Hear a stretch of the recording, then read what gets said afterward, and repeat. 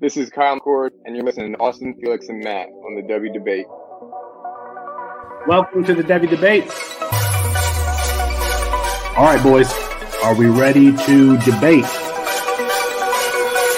Austin, you tweeted something, girl. You tweeted your running back tonight. Explain yourself.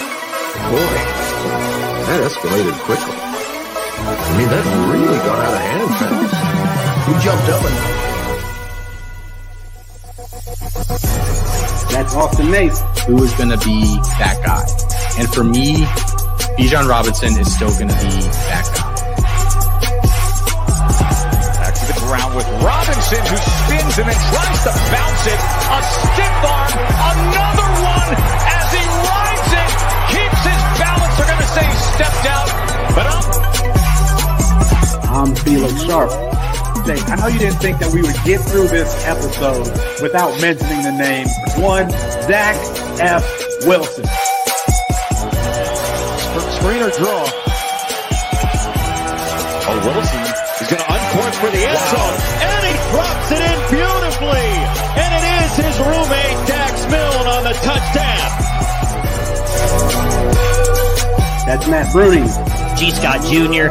Obviously, I waxed poetic about him on the last episode, so I won't do that again here. And this time it's Fields on the carry. Watch out! Justin Fields, hello, Columbus, 51 yards. Bruning, are you ready to go head-to-head with me? I am. Gotta get my popcorn out here. Hold on. Gotta continue. I got it. Kyle McCord is going to end up winning the job. He's going to be rated higher. Well, I'm not nearly as passionate about what I'm about to talk about. Our apologies because Herb Street ran out of time. We'll get him rescheduled soon. And for Matt Bruning and Austin Nace, I'm Felix Sharp. Good night and good luck.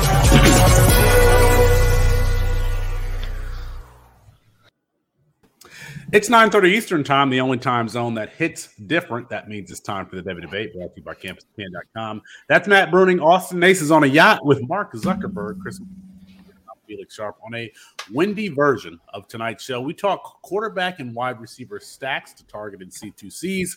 Is a high school junior worth $8 million? And what can we learn from Jalen Wademeier's pro day performance? But we start with Tyreek Hill, traded to Miami just a few hours ago. Miami sends a 2022 first, a 2022 second, 2022 fourth, and 2023 picks of the fourth round and sixth round. Chris Moxley, what was your reaction to this news?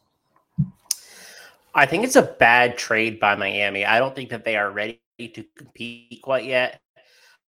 I think that they are more than a Tyreek Hill away.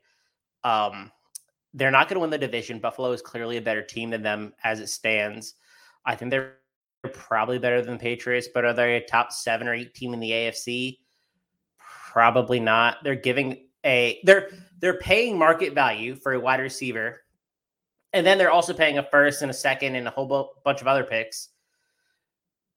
It just feels wrong for Miami to be the one that's in on this. It doesn't make sense. The Jets were the other team. Same deal. I didn't like either team being in on this. Tyreek Hill is a good player, but he's hitting the AJ packs. So I actually like the Jets offer because the Jets didn't offer a first round pick. And so it didn't seem like they were giving up their entire future with the Dolphins. I mean, they're throwing everything, at least this year, into Tyreek Hill, which is fine. But like you said, I don't think that they're a Tyreek Hill of being away from being a contender. I mean, you've got the whole AFC, the Chiefs, the Raiders, the Broncos, and the Chargers. I mean, are they going to be able to get through those teams? And I don't know. This team wasn't committed to Tua Tagovailoa, and now they're building around him. I mean, it seems like there is some disconnect in the vision for this franchise, and they're making decisions somewhat on the whim. So it feels like a splashy move, but not substantive. The only thing that's going to move the needle for this team is the development of Tua Tagovailoa. Now, to be fair, we have recently seen some of the slower quarterback developments that have been buoyed by some sort of change. I'm thinking specifically about Jared Goff. He was under Jeff Fisher. Sean McVay comes in, and he kind of has, those couple of years under that system where he's a really good fantasy quarterback. Same for Josh Allen, very toolsy but inaccurate player. Then all of a sudden he gets Stephon Diggs, and he's accurate. Could this be that type of move where we see the best of Tua with Tyreek Hill added to the fold? I mean, it's a very good set of skill position players. They added Raheem Mostert. They added Chase Edmonds, and you've got Mike Gesicki there at the tight end. I mean, they might have the best skill positions in the AFC East? Are they in the AFC East with New England and New York?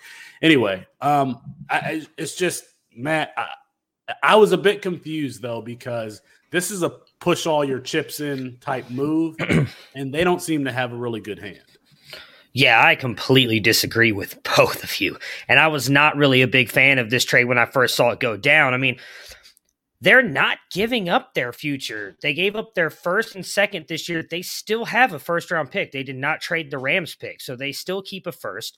They signed Teron Armstead, so they just improved their offensive line. Now, it doesn't make as much sense compared to all of the other wide receivers they brought in earlier and some of the players that they paid, but they then gave up 2 fourths and a sixth. How often do fourth-round players and sixth-round players really stay on your roster? Not often if you didn't draft well. So I don't really have an issue with them giving up a first and a second and then paying Tyreek Hill. You got to say that they're far away from making it. They missed the playoffs by 1 game last year. 1 game on a team that, according to everything now, while I still think Brian Flores is a good coach, there was a lot of issues with Brian Flores there, with his coaching staff, all that stuff. Now they bring in a guy from the Kyle Shanahan tree, Mike McDaniel. They bring in Chase Edmonds, Raheem Mostert. They're going to be a run-first team, which I think helps Tua, because I think Tua is a tad bit overrated, if I'm being honest. I don't know that this is – I think they're pushing all their chips in to find out, is Tua really going to be the guy? Tua can't fail now. If Tua fails, he's gone.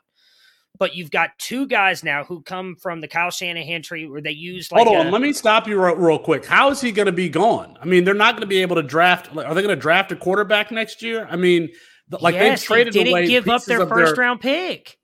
They didn't give up their first-round pick for 2023, but are they going to have a top 10-ish pick where they can go ahead and take Bryce Young or CJ Stroud? All it takes is for you to trade a couple first-round picks to move up.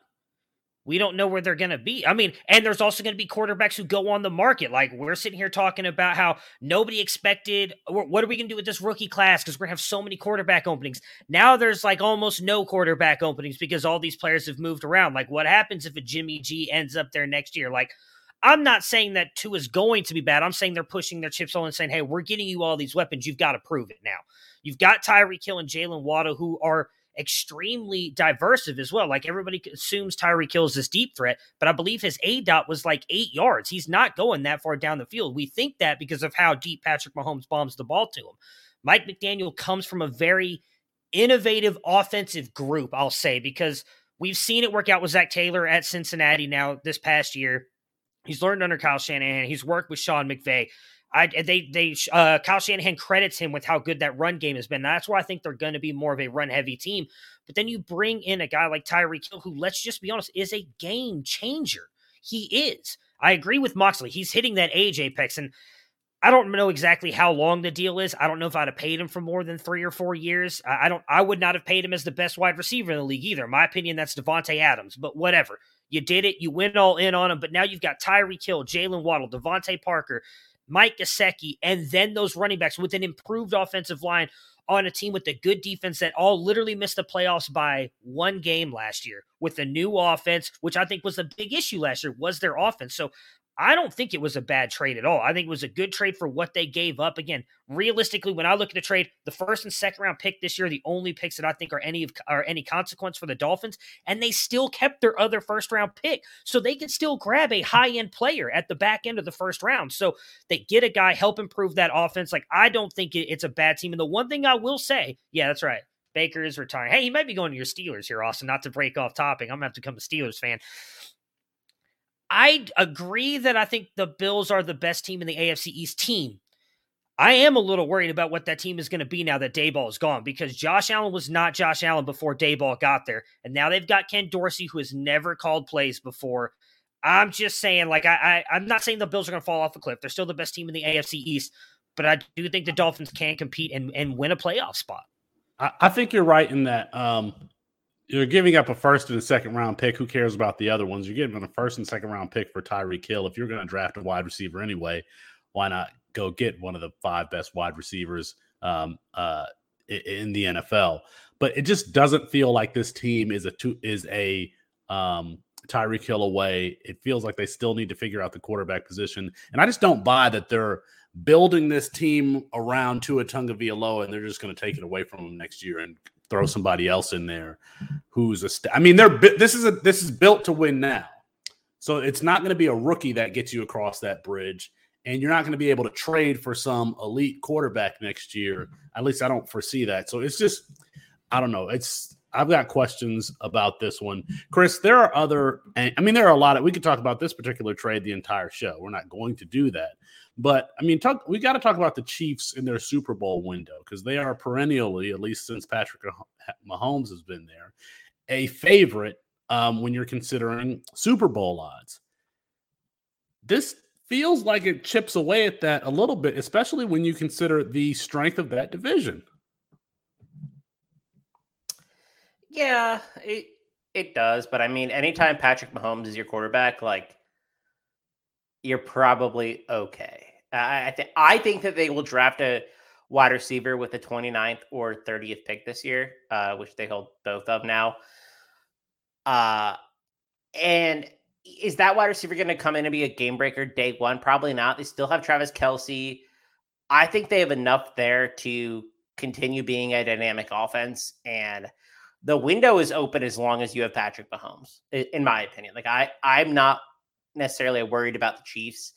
And I know Andy Reid is the type of coach who invests in the system and the quarterback and says, hey, anybody can succeed here. Whether or not that's true, I don't necessarily subscribe to that idea as well. But that's what Andy Reid believes. And Andy Reid thinks that Tyreek Hill was just a cog in the system. Obviously he was talented, but they can find someone else to replace him. At least Reid thinks so. So we'll see.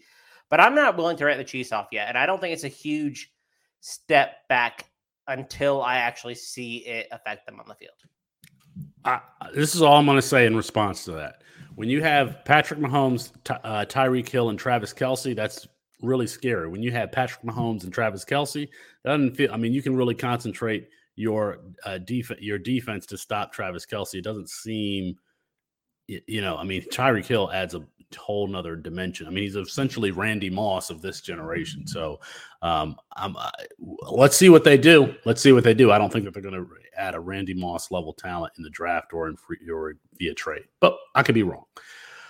From Tyreek Hill making his money to a high schooler making his. Nico Iamaleava is a 5-star quarterback from Long Beach Poly in California. He is the 3rd-ranked quarterback according to the 24/7 ranking, behind Arch Manning and Malachi Nelson. Now, this has not been confirmed, but there is a report from The Athletic, I believe it was dated March 12th, where a high schooler signed an NIL deal tied specifically to a school for $8 million through the player's junior year. And that included a signing bonus of $350,000. And it is believed that player is Nico Iamaleava. Just to give you a sense of this, he's going to Tennessee. I don't know if I said that. He's going to Tennessee. He is sort of a string beanish, tall, 6'6", 210-pound gunslinger who has some mobility. He's able to do it, but it seems like he prefers to sit in the pocket and throw the ball all over the place now. He was at Long Beach Poly as a freshman and then transferred schools and is going back to Long Beach Poly for his senior year. And Chris and Matt, we can talk about Nico, but I really want to talk about the fact that we're at this point where we are not going to act like college football isn't a business. We're going to just put it out there. You have a kid. He's not even the best quarterback in his class, signs an $8 million deal. what could Arch Manning be worth if he got full market value? Money's going to the players. Money is going to start circling around everything in college football. Well, let me stop there. What are your thoughts about Nico Iamaleava, the contract, his commitment to Tennessee? So I don't know a lot about him as a player. So I'm not going to act like I have a great understanding. I know Austin isn't a huge fan. I know some of the recruiting folks at 24/7 really like him. They think that he has really great arm talent. I'm not going to pretend I know anything about this. So I'm taking the same approach that you are, Felix, of just like, I don't want to talk about Nico exactly. But I want to talk about the deal itself. And I want to talk about a couple other aspects of this. I actually think this is really, really interesting. So this is categorically different than any other deals that have been signed in the NIL era. So like most are brand partnerships, right? We see Caleb Williams and his deal with Beats by Dre. We see DJU and his deal with Pepsi. Sam Howell signed a deal with Bojangles, etc. So these are deals with brands that the players are making themselves. This is different. This hands over his exclusive NIL rights to the NIL collective at Tennessee. So unless I'm mistaken, this is the first time that we've seen a player basically hand over their rights. And this is kind of similar to how you sign like a contract in the music industry, like handing over your rights and you say, okay, you have to do XYZ sort of thing for us. And for Iamaleava, this is like appearances and signings and all that sort of thing. So there's an agreement that he has with the NIL collective at Tennessee. So he's allowed to start accepting money, like you said, Felix, because he's in the state of California. State of California is really the only place that allows you to do that. $350K at signing. And so he has that money. And this deal is interesting because I believe this deal prevents him from signing or going elsewhere, because if he goes to another school, the agreement that they have as the collective would basically be bunk, because he wouldn't be able to advertise and promote for the other school. So we're bordering on inducement, and inducement is the dirty word for the NCAA, because you don't want to. It's not like pay for play, but it's damn close. And so this isn't quite that, but it's certainly very close. The second portion of this, and I think that's really interesting, is that I think Nico Iamaleava is underpaid. I think $8 million to sign away your NIL rights is like way too little. I think he should. I think he should. It's the most though, Chris. It's the most that someone signed for up to this point. And he signed it. So Bryce Young had that whole, he has $1 million in worth in NIL before he even played. I think Bryce Young's making more than that as we sit here right now. We will never know because a lot of these deals are private. But $8 million to sign away the entirety of your NIL rights feels really cheap. Because you think about this in history, right? What if he hits? Like, what if he is a 5-star quarterback who's very productive and becomes a first-round player? That to your university is worth a lot more than $8 million. So we saw the Johnny Manziel effect, right? Texas A&M raised $740 million during the Johnny football season, which was $300 million more than they had ever raised in a single calendar year. So Johnny Manziel is worth like $300 million to Texas A&M, right? Tank for Tua, LSU media coverage, all of for the Joe Burrow season. All of these players have generated so much more than $8 million to the university. So if I'm an NIL collective, I'm willing to spend $8 million and say, hey, maybe this works. But if it doesn't, that's okay, because the next time a 5-star comes around, we'll just pay him again, because the odds that your 5-star that gets drafted into the NFL is a productive player and provides value to the university is way more than $8 million. And I actually think Arch Manning should be asking for $50 million, $75 million. Like, I think that's where Arch Manning's ask should be. I'm not sure he gets it or he even wants it. But that's where Arch Manning should start out, because $8 million is way too cheap for a 5-star quarterback. You know what's crazy, and Matt, you can answer this question, is college does not have a salary cap. And so you're absolutely right in that if Nico Iamaleava is worth $8 million, then what is Arch Manning worth if he asked for a max dollar? I think $50 million is reasonable. And we could get, if there is no regulation implemented here, we're going to get to the point where you make more money in college than you do as a first-round NFL draft pick, Matthew. Yeah, I don't think he's going to get $50 million. But I do think he's probably going in anywhere that's talking to him and saying, like, 8 is my baseline. He could ask for it. That's he could command that amount. No, I'm not saying he can't ask for it. I'm just saying he's not going to get it. But I think he's definitely going in and saying, hey, like, if Nico just got 8 from Tennessee, I want at least 10 to prove that he's the number one guy in the class. Like, I'm not saying he's not going to ask for 25 minimum. He can ask for whatever he wants. I'm not saying that he can't. I'm not saying he has to ask for 10. I'm saying he's going to go in there and say the lowest I'm taking is whatever. It's not going to be less than $8 million. He's not taking less than Nico. He gets 20 plus from Texas. All we're saying here is that if these NIL deals measure the market value of a particular player, and if Nico Iamaleava is worth $8 million, Arch Manning is worth more than $10 million. I'm not saying he's not. Like, good God, you guys don't listen when I talk. I'm saying he's going to at least say he's going to get at least $10 million. He's not taking 8 or less because of what Nico got. That's all I'm saying. I'm not saying he's not going to go and ask for 25. I don't give a fuck if he walks into Texas' front door and say, give me $100 million. He can ask for whatever the hell he wants. Doesn't mean he's going to get it. Secondly, I think we're going down a very slippery slope now with this. And I do think the NCAA is eventually going to step in now with the way this is working. With what Chris said about Nico, he's 100% right on. He's likely going to be underpaid if he hits. But that's a big if.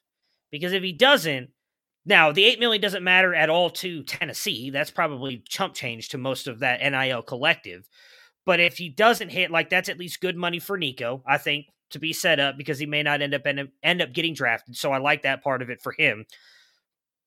But I think the NCAA is going to eventually cap this in some way. There's no way they're going to let this keep going this way. I think we're literally about to see this, like, I can't remember what you just said, Felix. I was going to try and compare it to, like, what minor leagues are now in some of these, like basketball. It's got the G League, MLB with AA, AAA. I think that we're going to see stuff like this where now, like, Tennessee, what do we consider them? Moxley, you're a big baseball fan. Like, they'd be like a 2A school, like a AA team. And they're not AAA. So like a AA team right now. Yeah. So like if Nico ends up hitting and say he becomes like the best prospect, because there are people who think that there are 24/7 sports people who think he's the number 1 rated quarterback in this class. So if he ends up hitting and becoming that, does Alabama come in and say, like you said, he can't go to another school, right? Because that's the end. So does Alabama come in and pay a buyout and then get him to go to Alabama and pay him more money? So then he's like moving up. Like, I think that's realistically where we're going to see things going if they don't put a cap on this. So, and I don't have an issue if they do or don't. Like, if they don't, great, go get their money. Felix can say whatever I want about communists. I'm just being realistic. Arch Manning's not getting $50 million. Market suppression. I love market suppression. Let's do all the regulation. Let's put a cap on it. Let's not give these players let's not let the market compete for these players' talents because we don't like free markets here in America. And I agree with you, Matthew. I agree with you. How much do y'all think Arch Manning's NIL deal is next year? Because I think there's a good case that it's over $20 million if that is the path that he wants to pursue. Right. And he's a man. So Arch Manning probably isn't the right player for this particular role. If this was Cam Newton coming out as a high school prospect and he was in the NIL era, I feel like we would see what the max value is. But Arch Manning, he's got his money. He's a Manning. He's essentially football royalty. I don't know that he's the best for this. So, and that is what Austin's suggestion has been, is that Arch Manning is not going to look to break the bank and he'll take something less. And Austin says he thinks he's going to go to Texas, which, if his objective is to go to the place that prepares him best for the NFL, probably doesn't get much better than that. All right. I feel like we're losing the audience with this talk about a player that they've never heard, but it's interesting because this is what I want to say. Josh Pate on Late Kick last night talked about the brands for universities being bigger than the brands of these individuals. And that being a factor contributing to why college fantasy football is not played on a wider spectrum. If you start getting college kids in Subway commercials, driving Lincolns in commercials, if you see them, becoming saying, "I'm going to Disney World," those profiles are going to get a lot bigger. And I mean, there's money circling everything here. Why wouldn't everything in college football? I just think that it's a natural progression for fantasy to eventually get into the game because there's money to be made there. It's an untapped market, as Josh said yesterday. All right. Anything else on this one? That was good. No, I agree with your last point. And we've seen this over time. Players are bigger than their school. Tebow, Manziel, Burrow, when he was at LSU. This is not a new thing. You just need to hit it at the right time. All right. Who's going to make more money next year, Matthew? Is it Nico Iamaleava or Jalen Wademeyer? Probably Nico with Wadermeyer's pro day. That was me handing you the subject of the next topic. Hey, look, you said that you wanted to throw it to Chris Moxley. If we're just did I say that? Yeah, you wanted to throw everything to Moxley today in our text messages. So I'm just sitting here, and whenever you want me to talk, you just say, "Hey, Matt, we're glad that you joined us. You have anything you want to say, and I'll just jump in." Let's just have a show meeting right here. And the reason for that is because when I send text messages late in the day when we're getting ready for the show, Moxley is the only one who responds, and Moxley is the only one who I can tell actually looked at the show sheet and is adding notes. So let's just throw this up here. First of all, you meant to say shell show sheet. You said shill show sheet, and then only person who responded to you was a guy named Matt Bruning. I don't know him, but he sounds like a phenomenal dude who said, "How many stacks do you want us to do?" I always do my notes on a different sheet because you and Moxley fill up 8 pages of notes. And I don't want to get confused, so I put my notes on my own little page so I can go in and find them and I don't get confused. And then literally the next person to respond was you hours later and was like, "Hey, Moxley, I'm going to throw it to you for housekeeping. Hey, Moxley, I'm going to throw it to you for Widermeyer. Hey, Moxley, I'm going to throw it to you to Tyreek." I was like, okay, I don't hear Debbie Kane and Shane Hallam doing this on the marketplace. This is why we'll never get anywhere. I've never heard this on Denver Royale. I only do this because it's fun. I'm not trying to make this a job. It's not fun. It's not fun because you're wearing those colors. That's why. Yeah, I'm having a bad time, man. Let's all right. So the news cycle is fast and things become old really, really quickly. But let's not forget that Jalen Wademeyer ran a 5.03 40-yard dash on Tuesday. Considered the number one tight end for a lot of Devy analysts out there. Probably not even draftable now. It really reminds me of Michael Roberts. If folks remember Michael Roberts coming out of Toledo with Kareem Hunt, Deontay Johnson. I believe they were on the same team. Chris, I'm not going to say because I don't think that we were very high on Jalen Wademeyer collectively as a company. But does the Devy community's misevaluation of Jalen Wademeyer at all inform our evaluation, or should it inform our evaluation of Michael Mayer or Brock Bowers, the consensus number 1 and number 2 tight ends now? So I thought about this because I drafted Jalen Wademeyer last year, and I think there are 3 takeaways from his profile that we can adopt when looking at tight ends or just players really in the future. One is maybe not valuing players that are closer to the NFL, like way more than we do players who are just better. I think that applies to Michael Mayer in this instance. A lot of people had him tight end 1 over Mayer. I think that was a mistake. Mayer was clearly the better player, more athletic in a lot of and just productive in the context of the Notre Dame offense that has produced better players over time. Second is ignoring athleticism, especially the tight end position. Like, that's a really tough thing to do. He never looked athletic on film. I don't think he's a 503 guy. I really, really don't. Like, I think he's closer to like a 4.8 guy. That's what he ran, but he never looked athletic. He was never a plus athlete. Not only did he not look athletic, but you could never find verified testing for him. Even in the Devy Watch guide last year, they noted, he's good, but you can't find any verified testing for him. No, you couldn't. And even I was reading the 24/7 profile for him earlier today, and Gabe Brooks said he's stiff through the hips and core and takes forever to build up momentum. That is Jalen Wydermyer to a T. Like, he is not an athletic player. The third portion is he had like pretty well documented character issues. And I wonder if that led to this really poor testing of being like, hey, I'm just really good. I don't need to prepare. Because a 25.5 vertical and a 5.03 40 time, like, that's a dude who just came in unprepared at all. So I really wonder if that's a small portion of it, because it was something that was well documented. So I don't really care how it applies to a guy like Michael Mayer, who has a verified 4.7 on his resume as a high schooler. I think he compares well. Like, I don't want to say this, but like, I think he plays similarly to Gronk, like maybe a light version of Gronk. And like, Gronk ran a 4.73, so like that doesn't bother me. Brock Bears has a verified 4.5 40. Like, those are very categorically different players who apparently do not have, as far as I can tell, any character concerns, the same way that there were very well documented things about Wydermyer. And there are just a couple takeaways from that whole saga, I guess. I agree. Michael Mayer's short area quickness for being 240, 245 pounds is outstanding. I don't necessarily care if he has long speed, but he is that big and he moves like a wide receiver. I asked on Twitter, I posted the poll on the Devy Debate poll, do you think that Michael Mayer is going to go pick in 2023, pick 20 or earlier, or pick 21 or later? And I think that poll came back as the majority of folks saying that he is going to be a top 20 pick. That's what I believe. I think that he is an outstanding athlete. Yeah. And you have to be an outstanding athlete at that position. Julius Thomas, Rob Gronkowski. To be good, you have to. You can be a sub-athlete.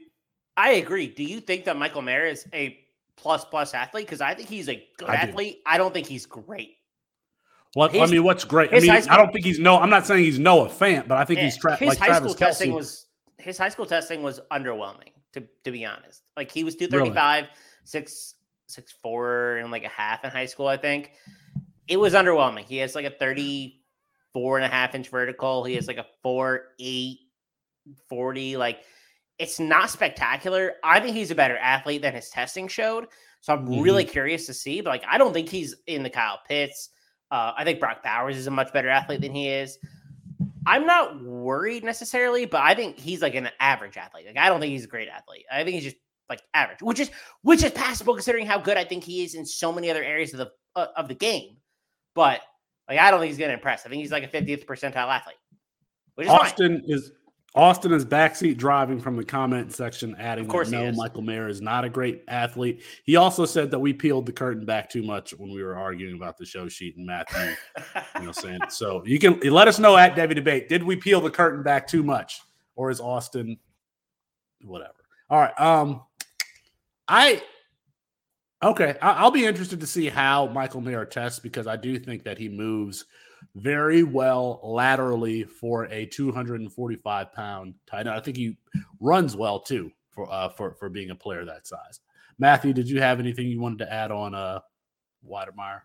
Nope. Go ahead. Go to housekeeping. All right, Moxley. Housekeeping is all you. I prepared today. Couple things that we want to touch on.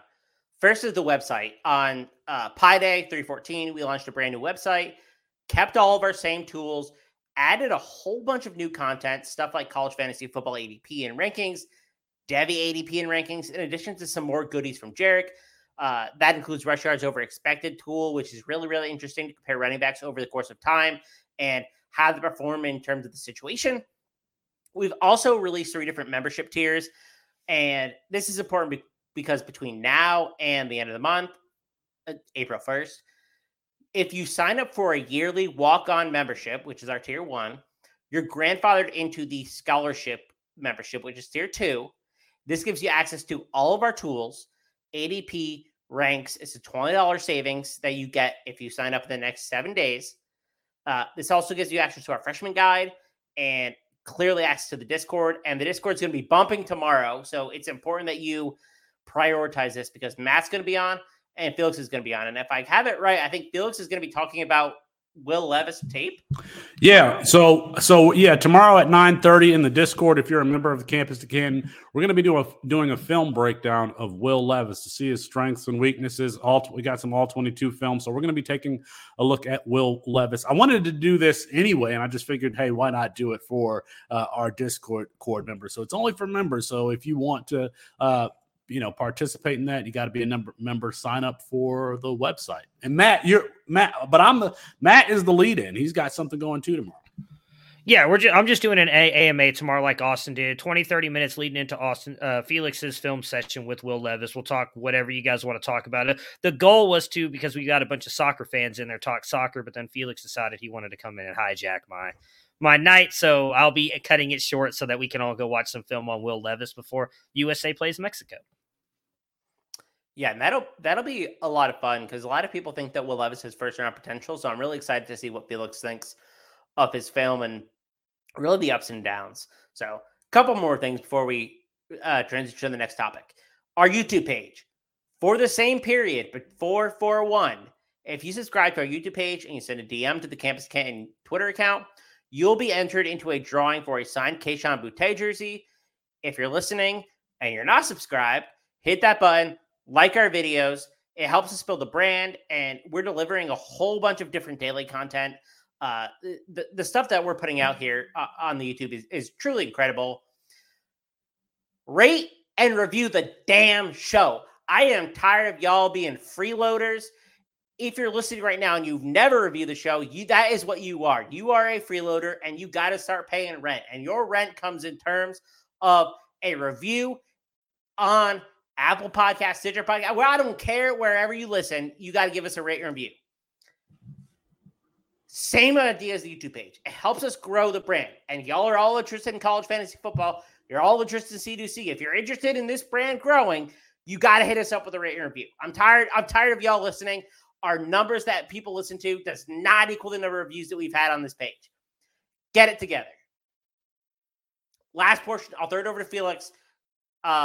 If he wants to elaborate on the Josh Pate college fantasy football thing more, I think it's really interesting what he talked about this week in terms of the gaps that we're having, or the stuff that we're talking about in terms of what the gaps and challenges, but also opportunities are for college fantasy football. Do you want to talk any more about that, Felix? No, I covered it. First of all, let me just say I was terrified when you were yelling at me about the rates, and that's as strong. I mean, I don't think Austin could even come close to, if he tried, to be as terrifying as that was. So good job there. But no, I think we already talked about the Josh Pate's quotes about investing in college football and it being an untapped market. But that's why we're here. That's why Campus to Canton is here.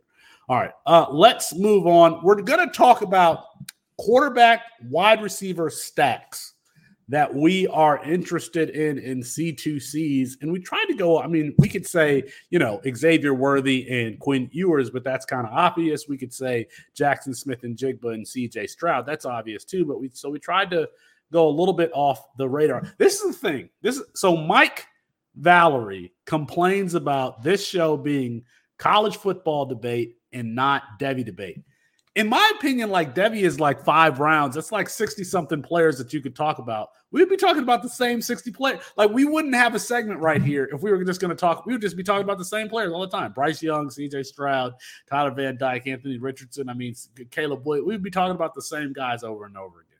So we are trying to go off the beaten path a little bit and to give you guys some stacks that we are targeting in C2C. So I'm sorry, Mike, this being college football debate and not Devy debate. So go ahead, Chris.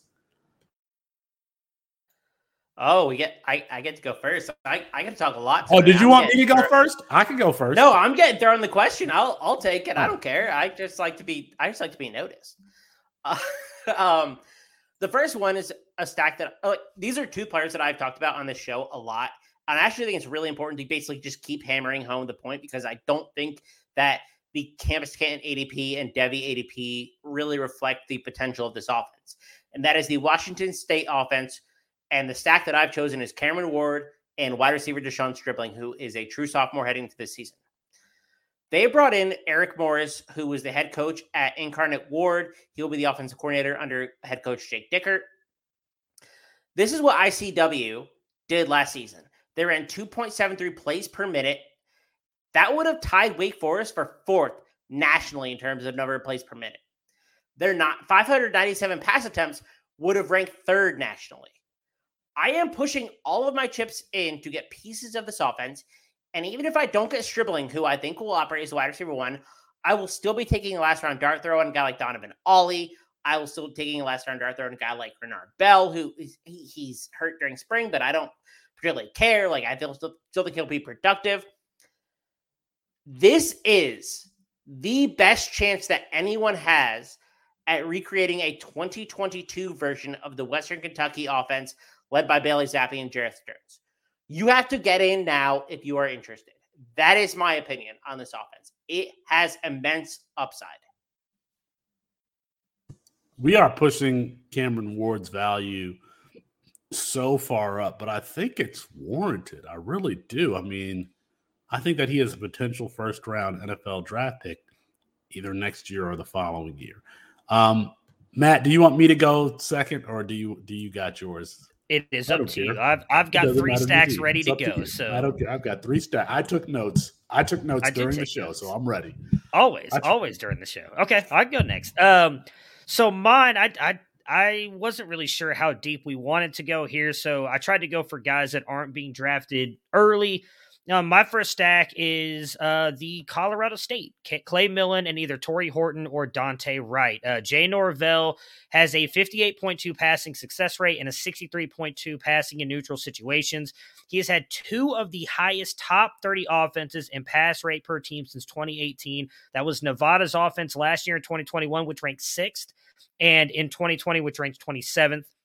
They only play 2 good defenses this year, which is Michigan, which I believe is the first game of the season, and then San Jose State, which is the 3rd or 4th game at the end of the season. Right now, Clay Millen, Austin's guy, is going off the board as QB 65 with an ADP of 218.8. And then you can get Torrey Horton and Dante Wright very late as well. Torrey Horton, wide receiver 108 with an ADP of 198, and Dante Wright, wide receiver 112 with an ADP of 200.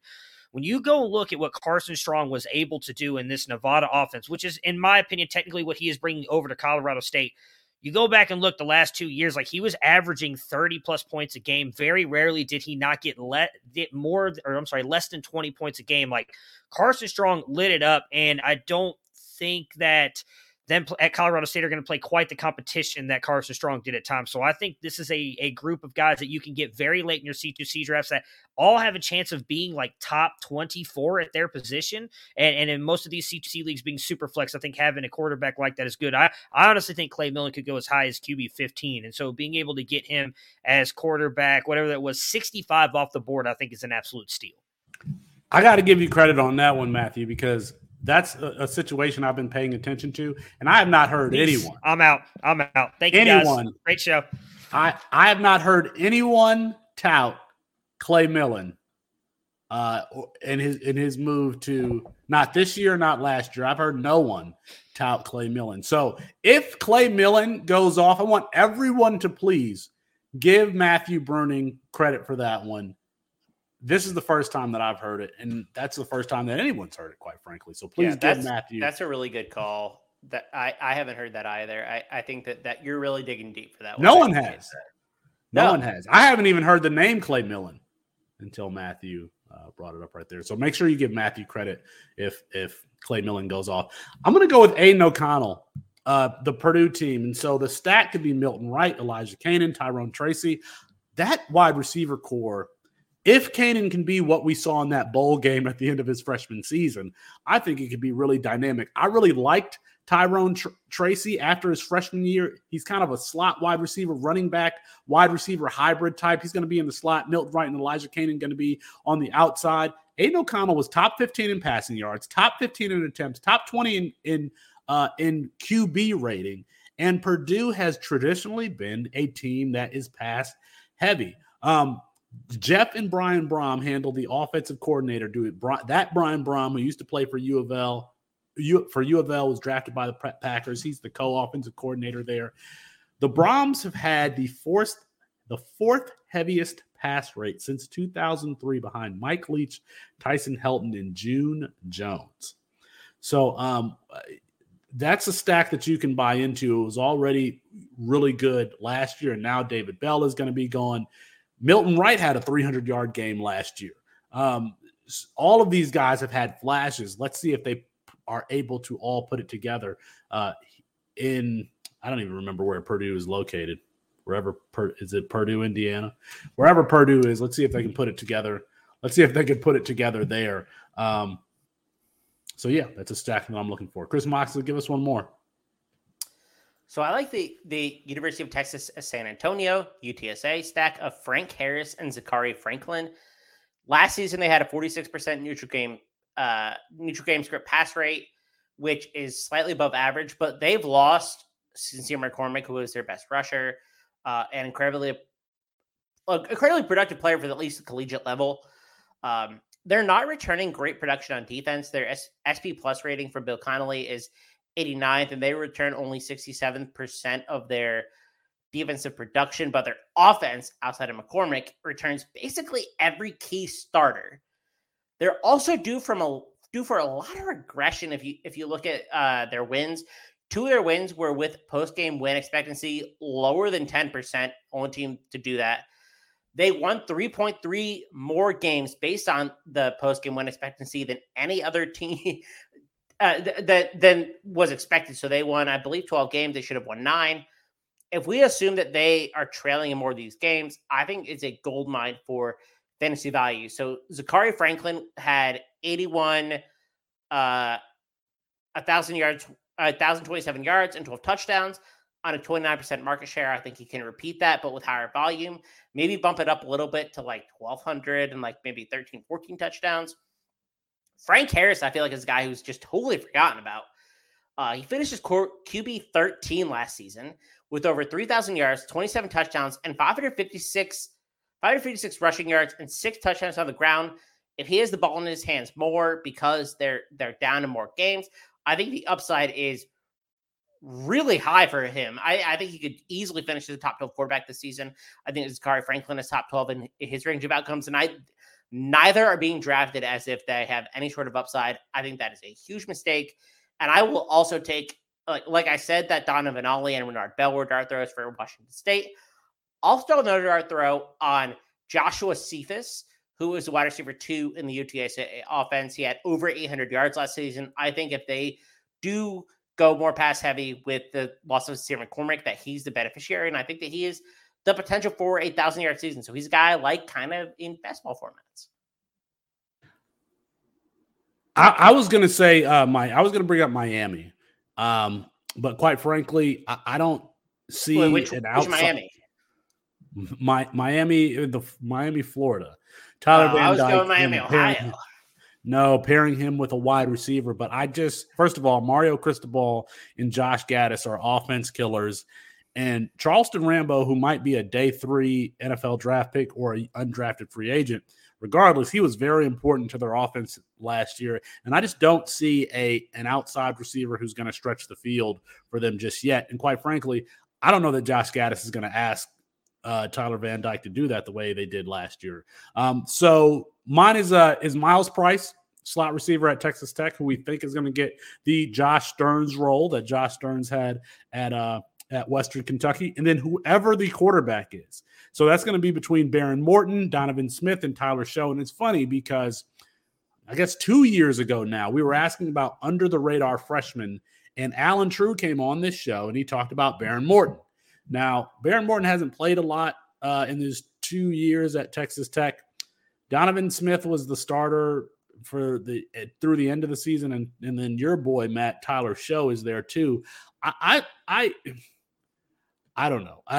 I think that it's going to be Donovan Smith, even though he's the most athletic. Even though this system doesn't really ask for athleticism, I think that Donovan Smith offers the most upside of those 3, and I think that it's going to be him. So I'm going to say Miles Price and Donovan Smith. Is Tyler Show my guy because he sucks? Like, I'm confused. No, you were promoting Tyler Show. Weren't you promoting Tyler Show? I've promoted Morton. I have never promoted Tyler Show. That's why I just thought that was a dig at me because I like crappy players or something. Like I thought when he was as a freshman, you were all about Tyler Show. No. I gotta think of who I'm thinking about then. I was all in on. Now I will admit it was. I'm almost positive because of Allen and Colin Decker. They were the guys who really drove me toward Baron Morton, but Baron Morton's the guy that I like from that group. Kane was a big Tyler Show guy, but not me. Anyways, I'm going to give one really quick one. Arizona, who Jaden Delora, Jacob Cowing, I think right now, I mean, they got Jeb Fisher there. Jeb Fish, it was first year as a head coach last year with a bad Arizona team. They still passed 41% of the time, but I do think that he's got some good offensive roots and being with UCLA for a couple of years and with the Rams. Jacob Cowing, you will have to pay up for him, wide receiver 25 off the board. Jaden Delora, QB 48. But I want to add another stack in here, and I didn't grab their ADPs. Noah Fafita, who I guarantee you is not being drafted in C2C drafts, their freshman quarterback, and freshman wide receiver Tet McMillan. Both are really getting glowing reviews out of spring practice. Hey, I like Ted. There's a lot of people here who don't. I think Ted is one of the better wide receivers in this class. Noah Fafita, though, as well, getting a lot of love in spring camp right now. I don't know that he gets a starting job. I do think it's going to go to Jaden Delora, but two guys that I think you could watch. It also could be one a future pairing that I would really like to have. But the other one, I know the names sound like they're highly rated, and I think we talk about them, but they're still going late in C2C drafts, at least in my opinion, and that's Wake Forest duo Sam Hartman and A.T. Perry. Like, I don't get this at all. Sam Hartman finished as QB3 last year, and I've been doing the spring camp stuff, obviously, for the YouTube channel, and Dave Clawson just had a interview recently where he said he thinks the offense is going to be faster paced and pass more this year, because their defense just isn't where it needs to be, and that he understands that. He's okay with it. The past couple seasons, he's had a 45.6% pass rate, but it's increased every single year. 42.9 in 2019, took a dip in 2020 with COVID to 46, and then jumped all the way up to 52% last year. And I think it's going to go even higher than that. Again, Sam Hartman finished as QB3 in fantasy last year. He's going off the board right now as QB30 with an ADP of 128. And A.T. Perry is wide receiver 31 with an ADP of 104.2. Dez Williams and Jamal Banks not being drafted are two freshmen, or I don't know if they're freshmen, I know one is, who are both getting a lot of hype as well in spring camp. Like, I would be fine pairing Hartman with any of those guys. I think the fact that he's going as QB30, and I do think he maybe not an NFL starter, but has a chance to be at least a backup in the NFL, so you're getting some kind of NFL future out of Hartman for sure. Like, that's an absolute steal. Like, you could punt the quarterback position, grab Hartman as your top quarterback at 100 in the draft, like 128. That's absolutely ridiculous. Hartman was a value last year. I think he's going to go a little bit higher this year. But he had like 13 rushing touchdowns last year, and he is not a rushing quarterback. I'll also add that I don't think that you can really evaluate a Wake Forest's quarterback's ability to play in the NFL because of how specific that system is to Wake Forest players. So, but Jacob Cowing, you mentioned Arizona. I think I have Jacob Cowing as my wide receiver 13 overall. He is a very good player. I think he's going to be a day 2 NFL draft pick next year, and I don't think that's a hot take. Oh, he's explosive. I actually am interested in the discount here. Dorian Singer, who was a freshman last season, like, he performed really well in that offense. Like, I'm really interested in Dorian Singer as another outside option for Arizona. I mean, I like Jacob Cowing, but Dorian Singer was really good last year. And so, like, he's a guy that I'm willing to stack, like, literally last round of a C2C draft with Delora. Like, he way outperformed expectations. Like, I was pretty impressed with what I saw. That is not a name that I'd heard of. So, if there's any takeaways from this show, make sure that you give Matt Bruning at Sports Fanatic MB credit for Clay Millen, okay, and give Chris Moxley credit. What's his name? I really haven't heard his name before. Dorian Singer. Dorian Singer. Okay. Yeah, I'm gonna go look him up after the show. All right. Mike Valerie has been handling the after show Been doing a really good job with it. Mike, you want to give us a preview of what we can expect tonight? I don't even know if Mike knows that he's on camera and that it's live and that it's his. Did he even hear me? Did he? I don't know. I don't know if Mike, can you hear me? The people. Yeah, I'm so sorry. My earbuds wasn't working. I was so confused, and I had to close out the YouTube page. All right. Anyway, yeah, it's Mike here. Okay, I just need to get my rebuttal out there. First off, this is the college debate show because not only they specify what's a Devy asset, they just talked about A.T. Perry, but Felix came in to save the day. But they do not specify who are actually Devy values. They're just like, this guy's going to go off. Like, why should I care about A.T. Perry? Why should who's a fifth year next year? By the way? Let's just throw that out there. and no, because you guys didn't include that. You're not giving in the full context. But like, A.T. Perry is going to go off. But anyway, also, no one asked, but my wide receiver stacks are going to be Clayton Tune and Nathaniel Dell. Clayton Tune had 300-yard games out of his last 5. He's going to go nuclear. He literally just got 2 studs out of freshmen. I don't know the camp reports. I'm actually catching up on all of Matt's stuff. Very excited about all that. And then my other pick is Dylan Goffney and Preston Stone because you'll have that stack for like 2-3 years guaranteed. All right. Anyway, the after show, which is why I'm here. Okay. We're gonna have Colin. You're right. No one asked about your stack. Go ahead. The after show. Colin Stone. Colin Stone is a high school friend. I don't know why I said Stone. I don't know why they came in my head. Colin from Campus to Canton will be on the after show. Very you know Colin's last name? You don't know Colin's last name, do you? I don't. It's the only one I don't know. His handle. It's literally in his handle. I don't know his handle. He's never on Twitter. He doesn't know Colin's last name. I'm about to look. No. I mean, in fairness, outside of Austin, Mike doesn't give 2 shits about the rest of us. So, I mean, well, it's no. Decker. Okay, first off, that's why I have Colin coming on. So we'll help you out. So before Colin gets here, it's Decker. There you go. That way you can. I saw it in the chat. Okay, Colin Decker. Okay, very excited.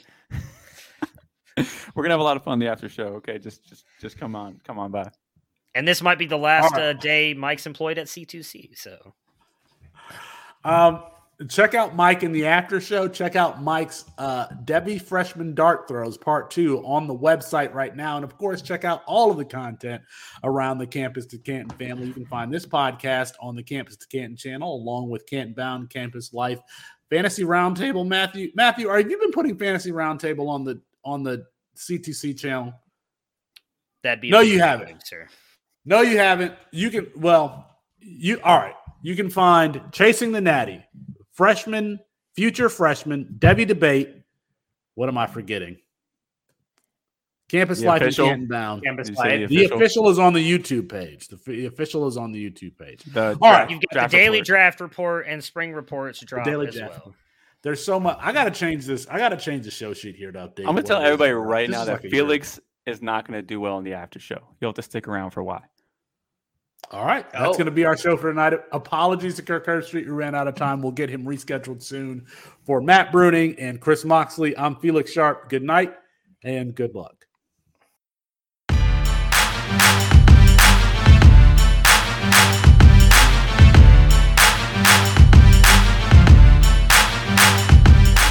Side of the field, intercepted by Eli Apple at the 25, and Apple will go to the ground at the 32, and that's it. Ohio State national champions for the 8th time as they defeat Oregon 42-20. Here's Tua stepping back, loads up, looks long, throws, end zone, touchdown! Alabama! Devontae Smith! Touchdown, Alabama! And the Crimson Tide has once again ascended to the top of the college football mountain. Their 5th national championship in 9 years, their 17th overall. And for Watson takes a snap, rolls right, looks in the end zone. Hunter Renfrow caught it! Touchdown! Touchdown! Touchdown! With a second left, Watson hits Renfrow. And Clemson grabs a 34-31 lead and is 1 second away from the 2nd national championship in school history. Hill, just in front of his end zone, has a man out there. It is Rager, and he's off to the races. Nobody will catch him.